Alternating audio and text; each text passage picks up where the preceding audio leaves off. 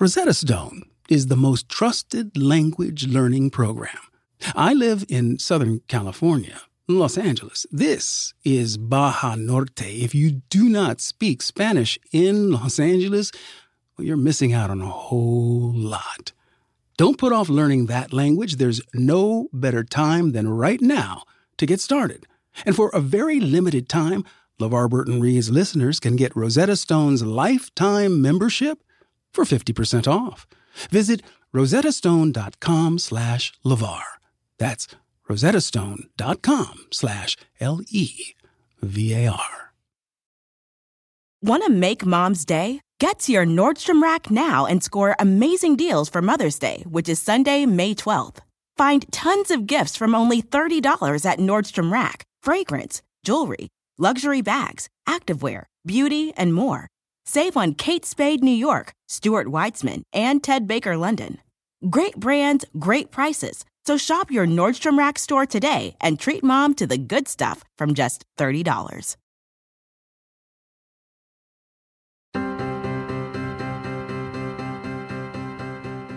Hi, I'm LeVar Burton, and this is LeVar Burton Reads. In every episode, I handpick a different piece of short fiction and I read it to you. The only thing these stories have in common is that I love them, and I hope you will too. And I can't wait to read you more live stories this fall. That's right, I'm taking the podcast on the road again, and tickets have just gone on sale. Live readings, live author interviews, live musicians playing accompaniment. That's starting this Halloween. Go to LeVarBurtonPodcast.com/tour to get your tickets for the shows in Washington, D.C., Toronto, Ontario, Brooklyn, Collingswood, New Jersey, Boston, Austin, Texas, Dallas, and Atlanta. We're going to have a very good time, y'all. So get your tickets, and I'll see you there. And with that bit of business taken care of, let's talk about this story for today, because it is a doozy. It comes from the science fiction and fantasy author Ellen Klages, and Ellen has been nominated or won just about every sci-fi or fantasy award out there, and she is exceptional at world building. I read that her dad says she has a memory like a lint trap, which is a lovely way to put it. The idea of trapping sometimes inadvertently details and emotions in your brain to remember. And this story captures a lot of the feelings of being a small child, visiting a complete other world that's just down the street from her own house. The story is from Ellen's collection entitled Wicked Wonders, and it is a collection aptly named. Children are naturally predisposed to wonder. They are literally seeing new things all the time, taking them in and considering them carefully. But wonder doesn't just mean being pleasantly surprised. It means being astonished sometimes, experiencing something new, maybe even mysterious, and being rapt at the sight. That's something we get a lot of in this story. Now, here's a content warning. LeVar Burton Reads is a podcast for adults, y'all. And if you have a child listening with you now, that's all well and good, because you know the maturity level of your child much better than I do. But I'm just saying, this isn't a story for kids. So, if you are ready, let's take a deep breath.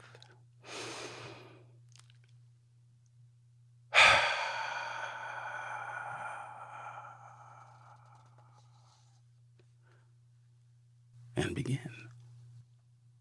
Singing on a Star by Ellen Klages.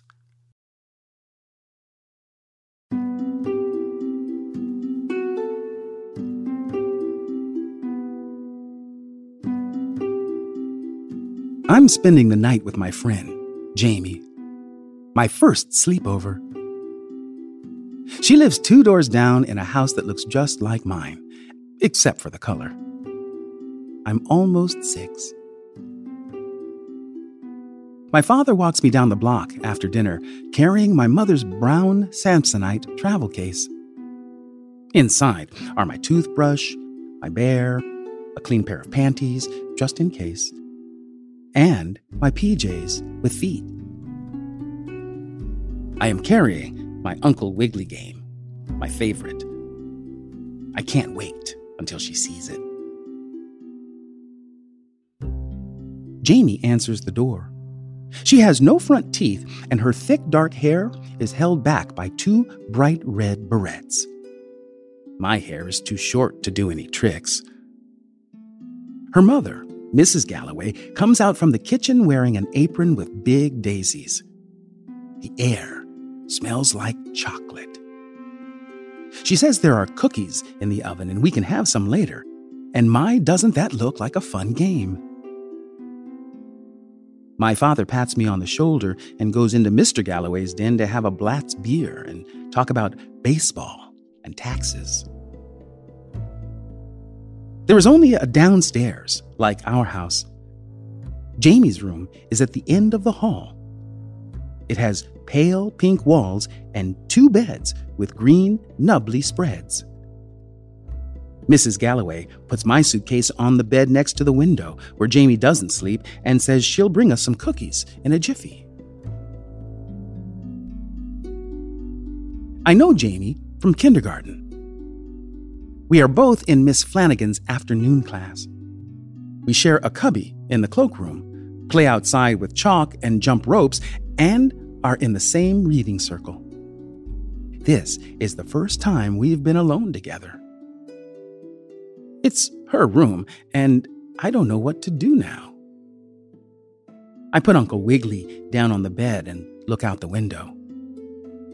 It's not quite dark.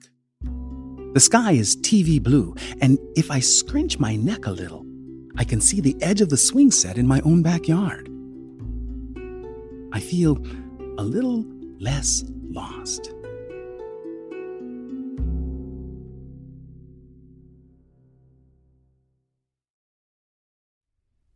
It's time to listen to my special record now, Jamie says. She holds up a bright yellow record, the color of lemon jello. I can see the shadows of her hands through it. She opens the lid of the red and white portable record player on her bookshelf. I'm jealous. I'm not allowed to play records by myself yet because of the needle. Jamie plunks it down on the spinning disc, and the room fills with the smooth crooning of a man's voice. You can sing your song on a star. Take my hand, it's not very far. You'll be fine dressed just as you are. We have to go before the song ends, Jamie says, so we can see Hollis. Jamie is not this bossy at school. I nod, even though I don't know who Hollis is. Maybe it's her bear. My bear's name is Charles. Jamie points to a door in the pale pink wall next to my bed. We have to go in there. Into the closet? Why? It's only a closet sometimes, Jamie says, as if I should know this. She opens the door.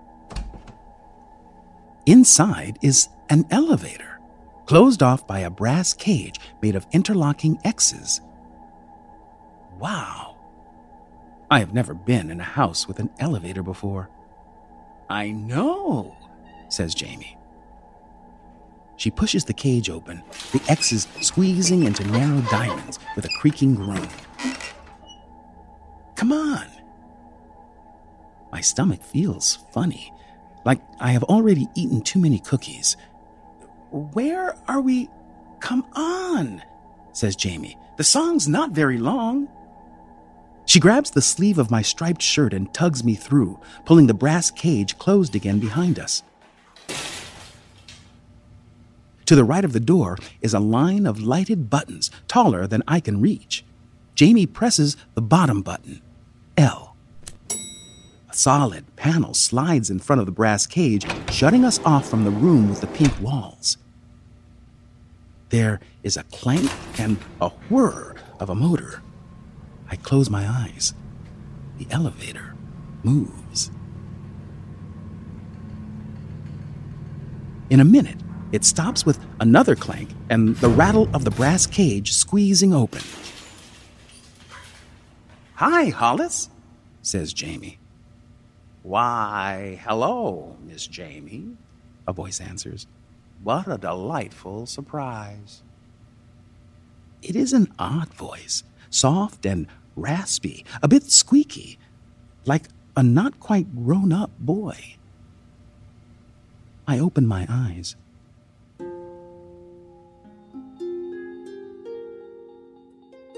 I don't know where we are.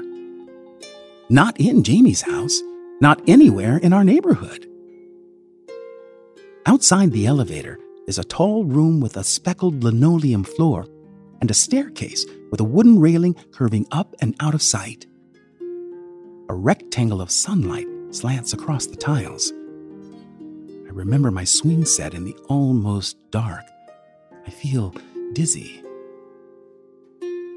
"Come on," says Jamie. She tugs at my sleeve again. "Come meet Hollis." I step out of the elevator. The room smells old and dusty, with a sharp tang, like they forgot to change the cat box. At first, I don't see anyone. Then, I notice a little room under the stairs.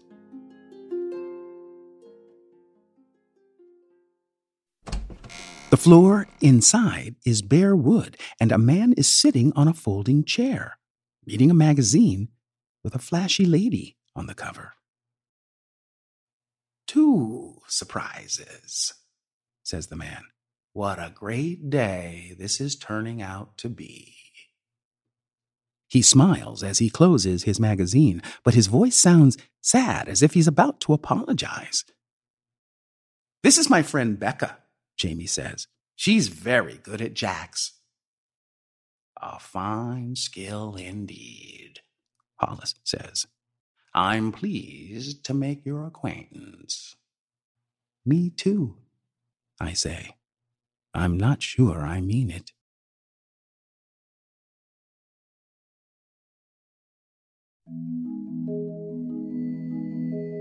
Hollis looks as odd as his voice sounds. He is not young and is very thin. The skin under his eyes droops like a bloodhound. His hair sticks out in tufts around his head like cotton candy, but the color of ginger ale. He's wearing gray pants and a red jacket with a bow tie. On the pocket of his jacket is a black plastic bar that says Hollis in white capital letters.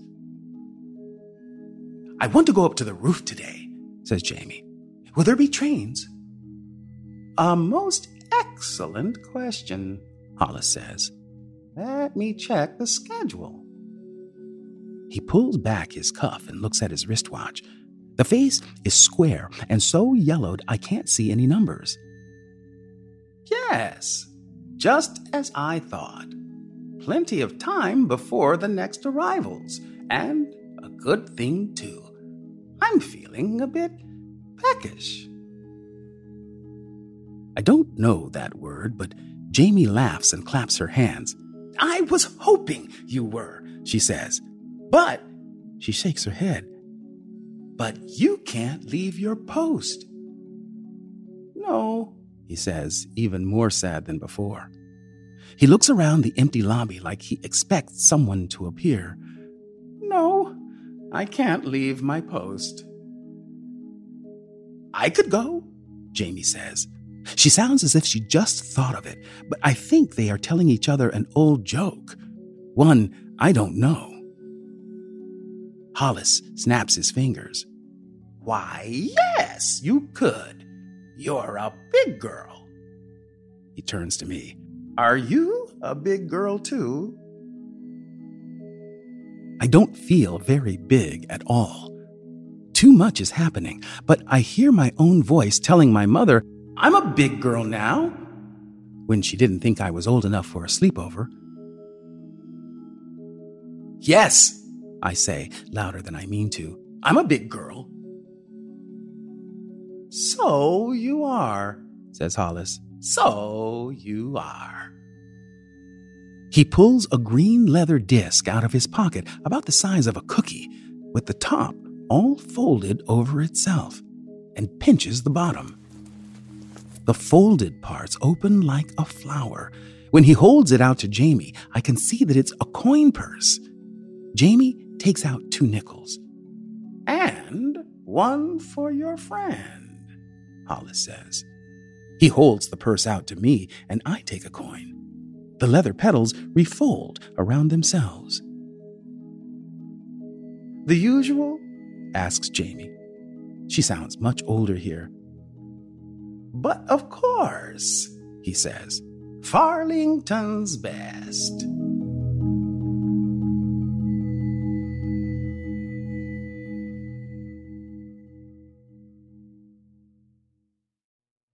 Jamie leads the way. The front door of this building is glass and wood with a transom tilting in at the top. I've never seen one before, but I hear the word in my head. Transom. I say it under my breath, and I can taste it in the back of my throat. I've never tasted a word before. I like that.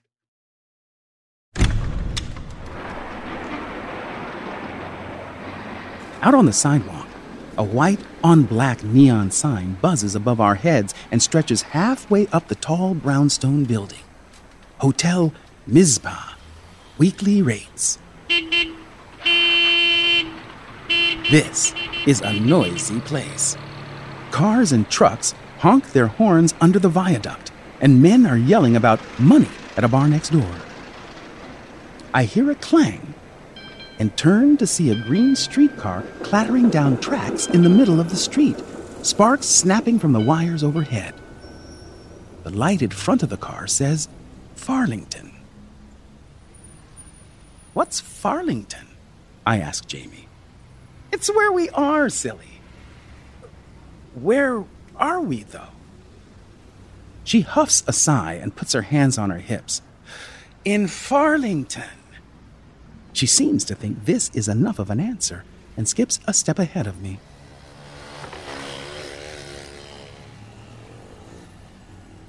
I want to go home. I don't know how to get there from this street. My neighborhood has trees and front yards and driveways and grass. Here, all I can see is dirty bricks and stone buildings, black wires crisscrossing everywhere. We come to the corner of the block. Above a wooden rack of magazines and paperback books is a faded green awning that says Sid's News. "This is Sid's," Jamie says. "It's my favoritist place."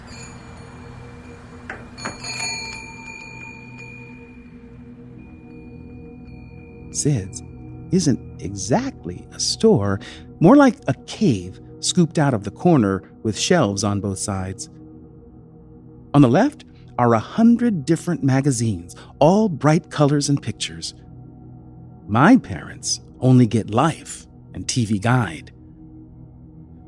On the right are rows and rows of cigarettes in white and green and red packs, and boxes of cigars with foreign ladies on their lids.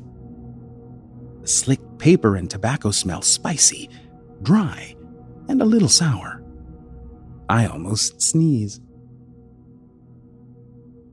In front of us, a woman in an orange cardigan, her glasses halfway down her nose, sits on a stool behind a counter full of more candy and gum than I've ever seen in one place in my whole life.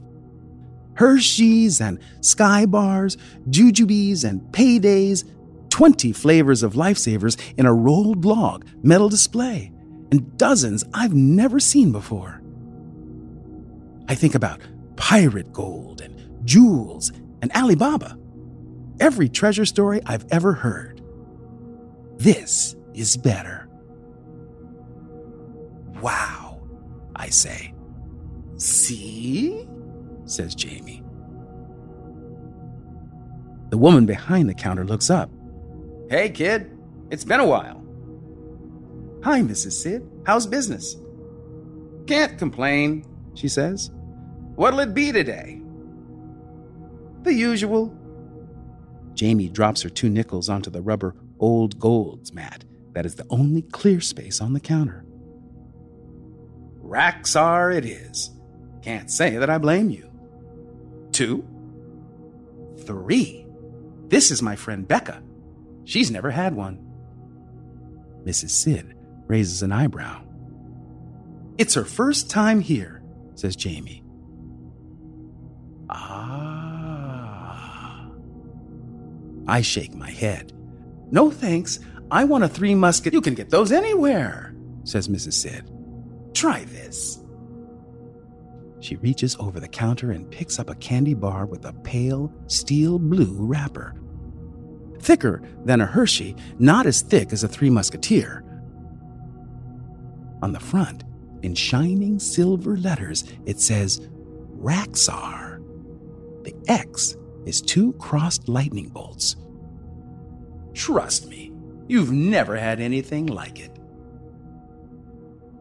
I take the bar and hold out the nickel in my hand. Mrs. Sid shakes her head. Keep it, kid. The first one is free. She rings open the cash register and rattles Jamie's nickels into the wooden drawer.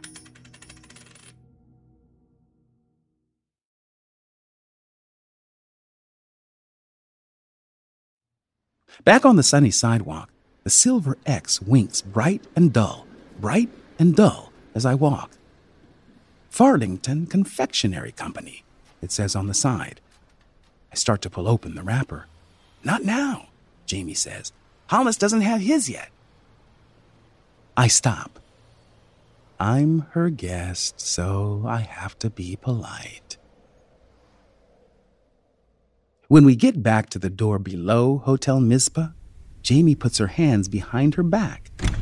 Hollis is waiting by the elevator. What did you bring me? He asks. Raxar, Jamie says, and holds her hands out in front of her, a blue-gray bar flat on each palm. Hurrah, says Hollis. It's the same forwards and backwards. His voice sounds like he's very disappointed, but he's smiling and his droopy eyes are bright. Now on to the penthouse. Hollis hangs an out-of-service sign on a nail by the elevator door and holds the brass cage open for us. He presses the very top button, and the elevator clanks and whirs for more than a minute. I don't know what to expect when the doors open.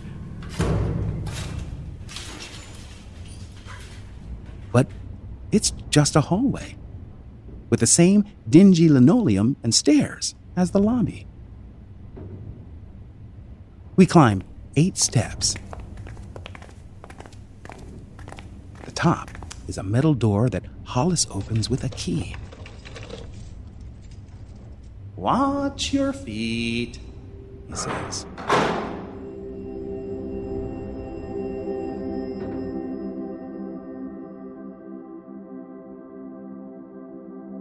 I step over the raised sill out onto a roof of gravel-embedded tar. A stone wall about a foot wide runs along all 4 sides. My sneakers make crunching sounds as I walk over to the nearest corner. Standing on tiptoe, I can rest my arms on the gritty top and look out almost forever. It is the highest up I have ever been, and I feel like I'm flying, standing still. From here, the world is made of boxes, straight-sided rectangles of brown and gray, walls and streets, windows and doorways, rows of brick and stone ledges on buildings that look so small I could hold one in my hand. Below me are other rooftops with chimneys and water tanks and laundry flapping, and the flat black top of the buzzing Mizpah sign.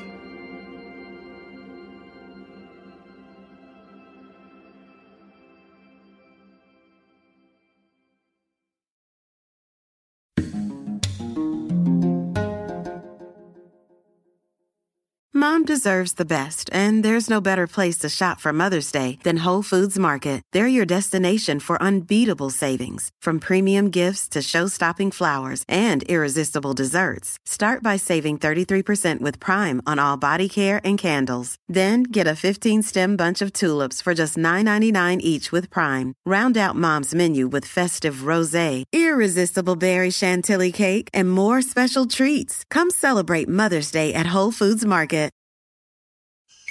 The legend of Cayman Jack is just around the corner. Mixed with blue agave nectar, real lime juice, and cane sugar for the perfect balance of sweet, salty, and sour every time.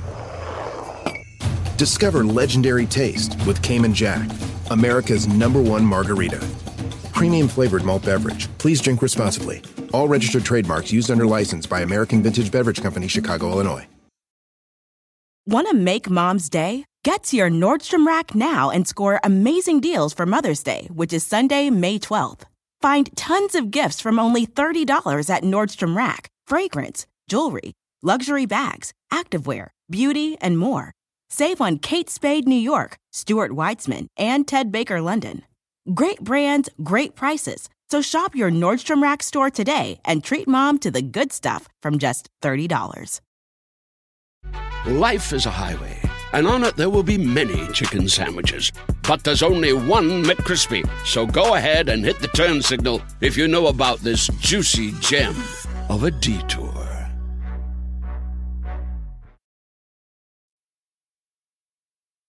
Now, let's get back to our story.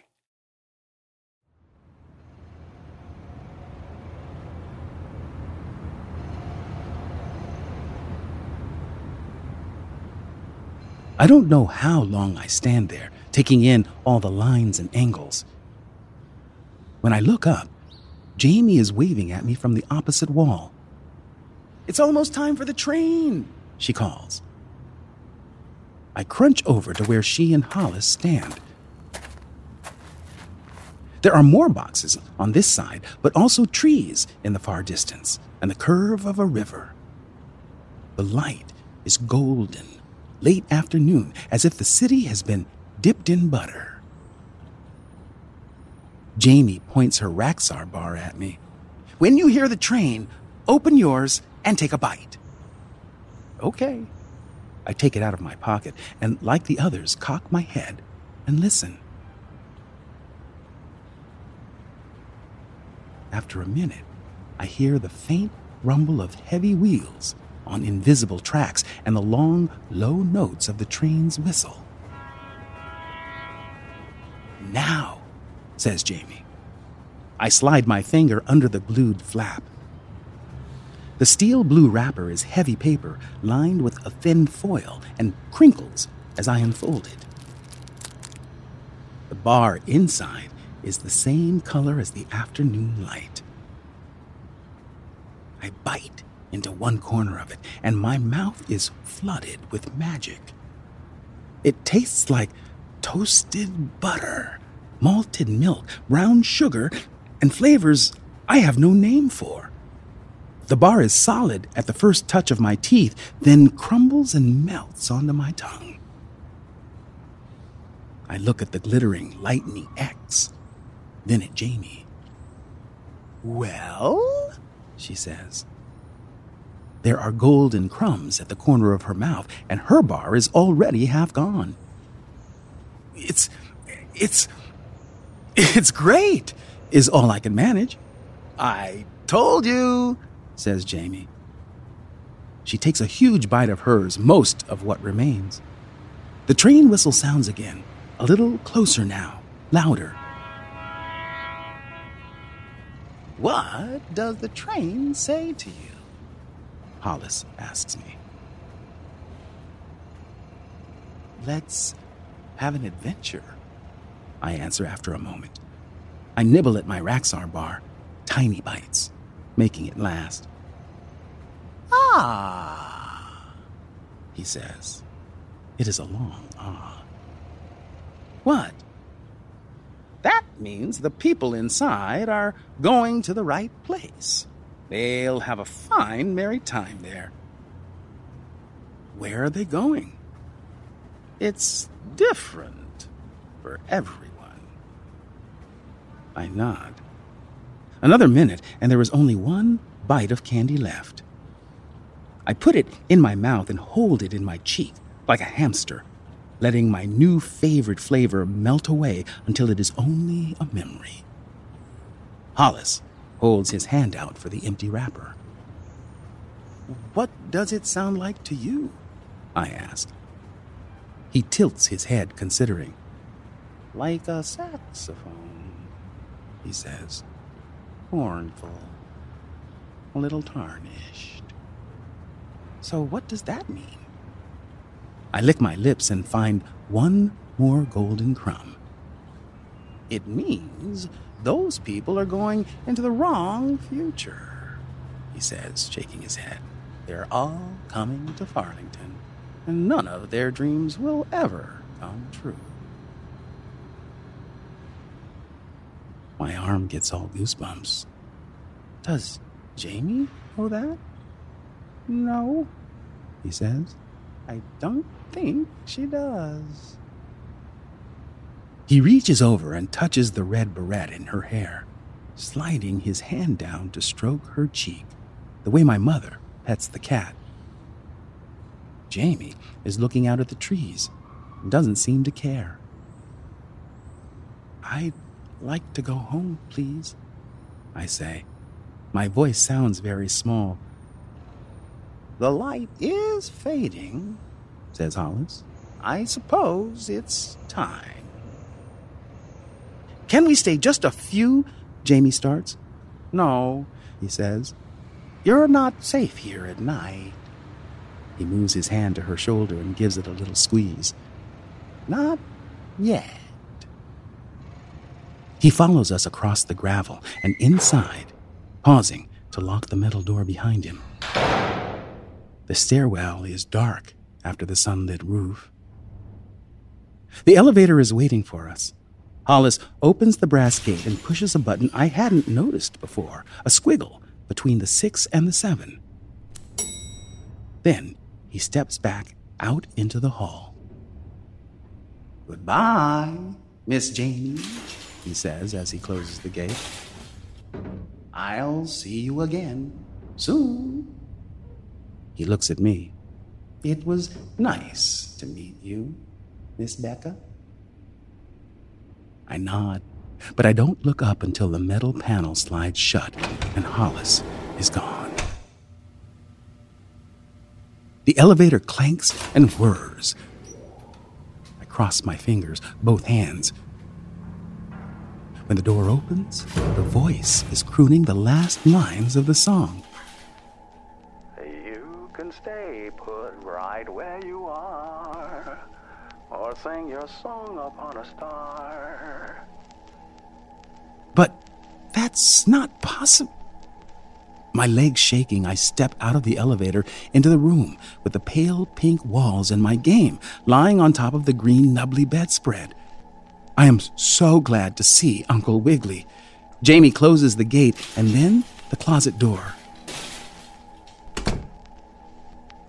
She walks over to the record player where the yellow disc is now going around and around, hissing like static, and lifts the needle.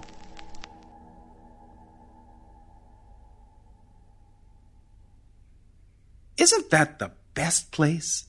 She slips the record into its cardboard sleeve. We can play your game now, if you... We hear footsteps in the hall, and Jamie turns to me, her eyes fierce. You can't tell. Not ever. But what if my... She grabs my arm hard. Promise, or I can never go back. Okay. I pull my arm away. Okay, I promise. I sit down next to Uncle Wiggily and look out the window. Mrs. Galloway opens the door and comes in carrying a plate of cookies so warm I can smell them. A cleaner's bag is folded over one arm. Who's ready for chocolate chips? I am, says Jamie. She takes 2 cookies and bites into one. How about you, Becca? Mrs. Galloway holds the plate out to me. I shake my head slowly. My stomach feels funny. Oh? Mrs. Galloway sets the plate down on the bed and puts the back of her hand on my forehead. You don't have a fever, she says. Do you want some Pepto? I don't think so. Would you like to go home, dear? I nod. Well, I'm not really surprised. 5 is a little young for a big adventure like this. She pats my shoulder. Let me hang up Jamie's good dress and walk you back. She reaches for the knob of the closet door.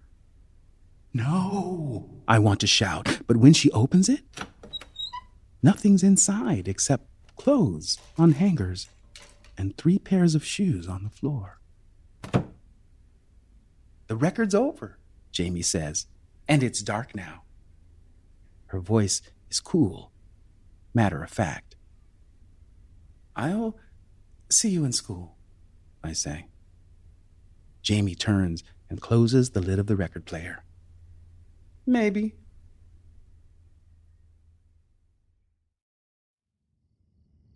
Mrs. Galloway walks me home through the last moments of twilight, and my mother fusses over me and puts me to bed. When she folds my pants over the back of my chair, a nickel falls out of the pocket. Where did this come from? She asks. I don't know how to answer that. Mrs. Galloway, in case the ice cream truck came, but it didn't. I've never lied before. My stomach squirms. Nothing else happens. That was nice of her. She puts the nickel down on the bedside table and tucks me and my bear under the covers. Big day, honey. You'll feel better in the morning. She kisses my forehead. When she's gone, I pick up the coin. It is smooth and round and nickel-sized, but the man on it is not Jefferson. On the back, Farlingten curves around a picture of an animal that's not a buffalo. I feel picky sweat and goosebumps again, and I want to throw it away, but I don't. I think of pirate gold and Alibaba and butter light on tall square stone. I can almost taste a Raxar bar. I get up and put the coin in my box on my dresser under the felt lining, just in case. In the darkness, lying in bed, even my own room seems strange now. A car drives by. A slanting square of light plays across my ceiling, corner to corner, glass and chrome reflecting the streetlight outside. My closet door leaps into the light for just a moment. I turn my head the other way, but when I close my eyes, I see the X's of an impossible elevator and taste transom in the back of my throat.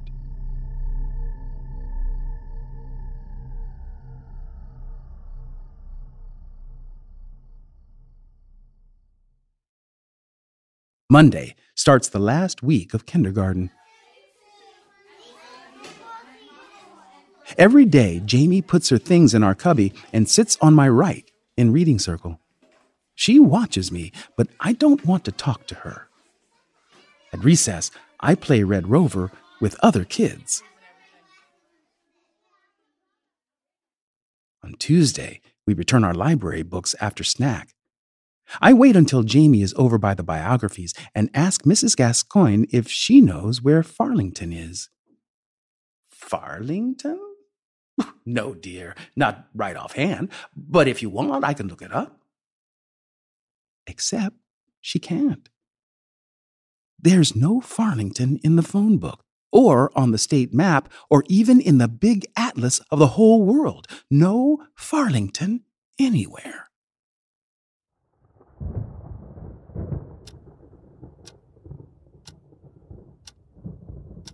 Thursday night, the air is hot and thick. Thunder rumbles far away, but rain hasn't come to our house yet. I toss and turn, sweaty under just a sheet. Through my open window, I can hear the murmur of my parents' voices from the back porch, smell the sweet, acrid waft of smoke from my father's pipe. Then I hear the music. Not from the hi-fi in our living room, but from outside, a few houses down. I jump like I've been pinched, and the smooth crooning glides faintly over the distant thunder. You can sing your song on a star. It seems to go on forever. I look out my window and wonder about Jamie. I shudder when a train whistles somewhere in the distant darkness, all grays and browns. It does not sound like an adventure.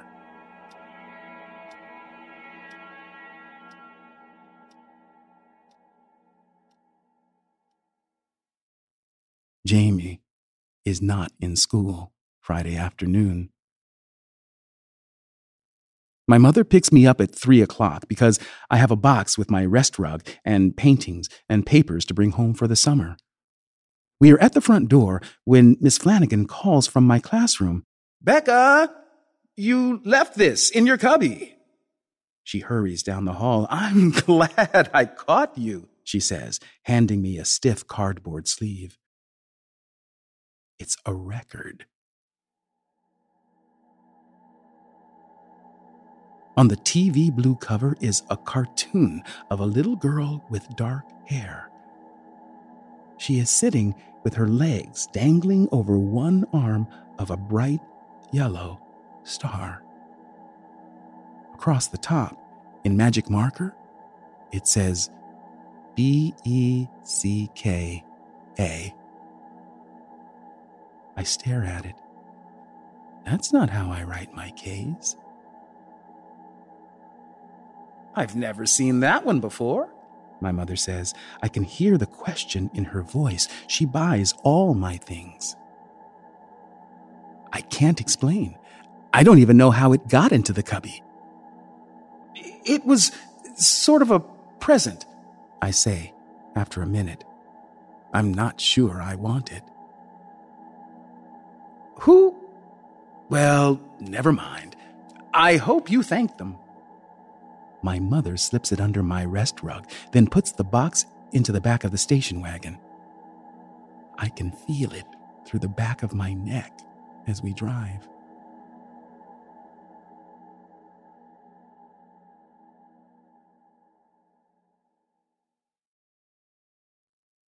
She pulls into the parking lot of Ackerman's Drugs, 6 blocks from our house.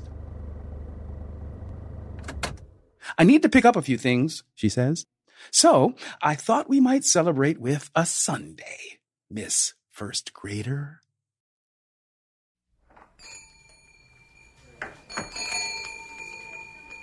Ackerman's smells like perfume and ice cream mixed with bitter medicine dust. The candy counter is next to the red and chrome soda fountain. While my mother buys aspirin and Prel shampoo, I look at every candy bar in the display. No lightning bolts. "Do you have a Raxar?"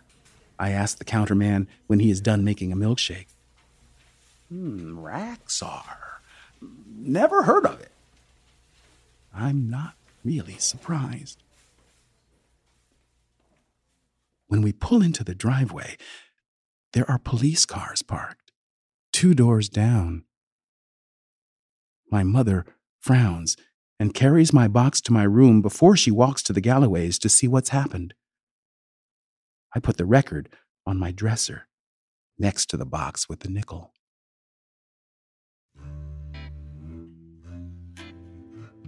That night, my mother checks the lock on the front door twice after dinner.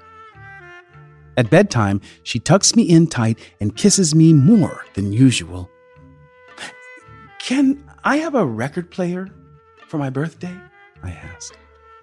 She smiles. I suppose so. You're a big girl now. So you are, echoes Hollis in his odd, sad voice. So you are. I am, I say. First grade. I know, honey. Mother sits down on the edge of my covers, but even big girls can... Her hand smooths the unwrinkled sheet over and over. When you were out playing, did you ever see your friend Jamie talking to a man you didn't know? I think just for a second, then shake my head and keep my promise. Well, you be careful. Don't go anywhere with a stranger, even if they give you candy. Okay? I won't, I say. I don't look at the record on my dresser, and I wonder if I am lying.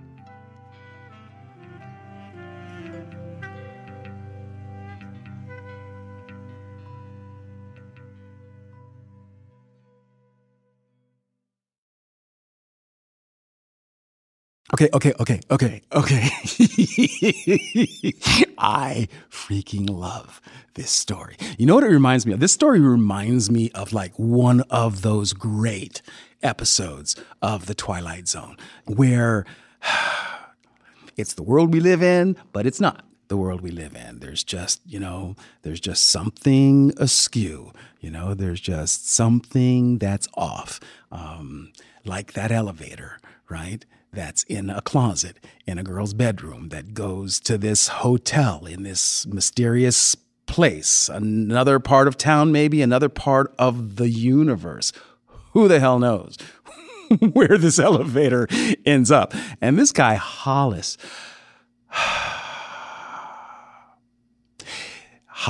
is the stuff of a child's nightmares because he's that guy. He's that guy that offers kids candy and then they disappear. It's every parent's nightmare told from a child's point of view. All children want to do is experience the world through a grown-up's eyes because grown-ups get to do whatever they want. And no one ever tells them what they have to do. No one tells grown-ups that they have to go to bed. No one tells grown-ups that they have to eat their vegetables. No one tells grown-ups that they have to be quiet, right? And so children, for better or worse, spend a lot of their time wishing that they were grown-ups. And so they tend to want to live in that fast-paced, grown-up existence until they get a taste of it. And then... it's running, screaming, and wailing back to mom's waist, grabbing her skirts. It's one of the things that I loved about this story was that she so brilliantly, I think, delivered that child's point of view. It really, really deftly and gave us, the reader, a clear sense of the danger that lies before this child, Becca. What Ellen has done here is taken this little incident and twisted it so that we feel, or at least I did, I felt the danger. I felt the edges of that other reality folding in on this one, the one that we are most familiar with. And that's just the best feeling.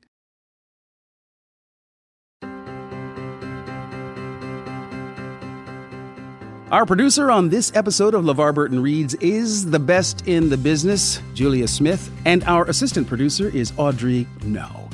Our editing and sound design is by Misha Stanton, and thanks, as always, to our consulting producer, Mr. Adam Dybert. I want to thank Craig Horlbeck, who provided his engineering expertise for today's episode. Thank you, Craig. I am incredibly grateful to Ellen Klages for allowing me to read her story today. You can find it in her collection entitled Wicked Wonders, published by Tachyon. Ellen also has a new novel out for younger readers. It's an historical fiction about women and baseball called Out of Left Field. You can pick that up now. Now, do you like this podcast? Okay, I thought so. So if you want to help other people find it, it's easy to do. Simply leave us a rating or a review on Apple Podcast. And while you're at it, give me an idea for a story you'd like to hear me read on the podcast, please. We'll be back next week with another hand-picked story, or if you can't wait that long, you can indulge in the next episode on Stitcher Premium. Each episode goes up 1 week early and ad-free, so go to StitcherPremium.com/LeVar, or if you're listening in Stitcher, just tap the menu button in your app and select Premium for 1 month free. LeVar Burton Reads is a production of Stitcher.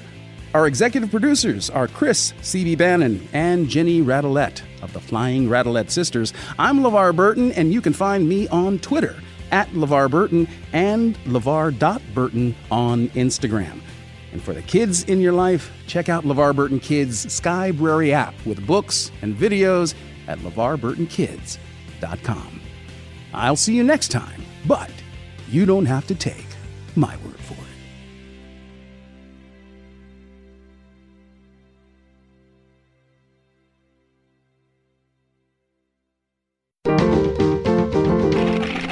Stitcher. Want to make Mom's Day? Get to your Nordstrom Rack now and score amazing deals for Mother's Day, which is Sunday, May 12th. Find tons of gifts from only $30 at Nordstrom Rack. Fragrance, jewelry, luxury bags, activewear, beauty, and more. Save on Kate Spade New York, Stuart Weitzman, and Ted Baker London. Great brands, great prices. So shop your Nordstrom Rack store today and treat Mom to the good stuff from just $30. Life is a highway, and on it there will be many chicken sandwiches. But there's only one McCrispy. So go ahead and hit the turn signal if you know about this juicy gem of a detour.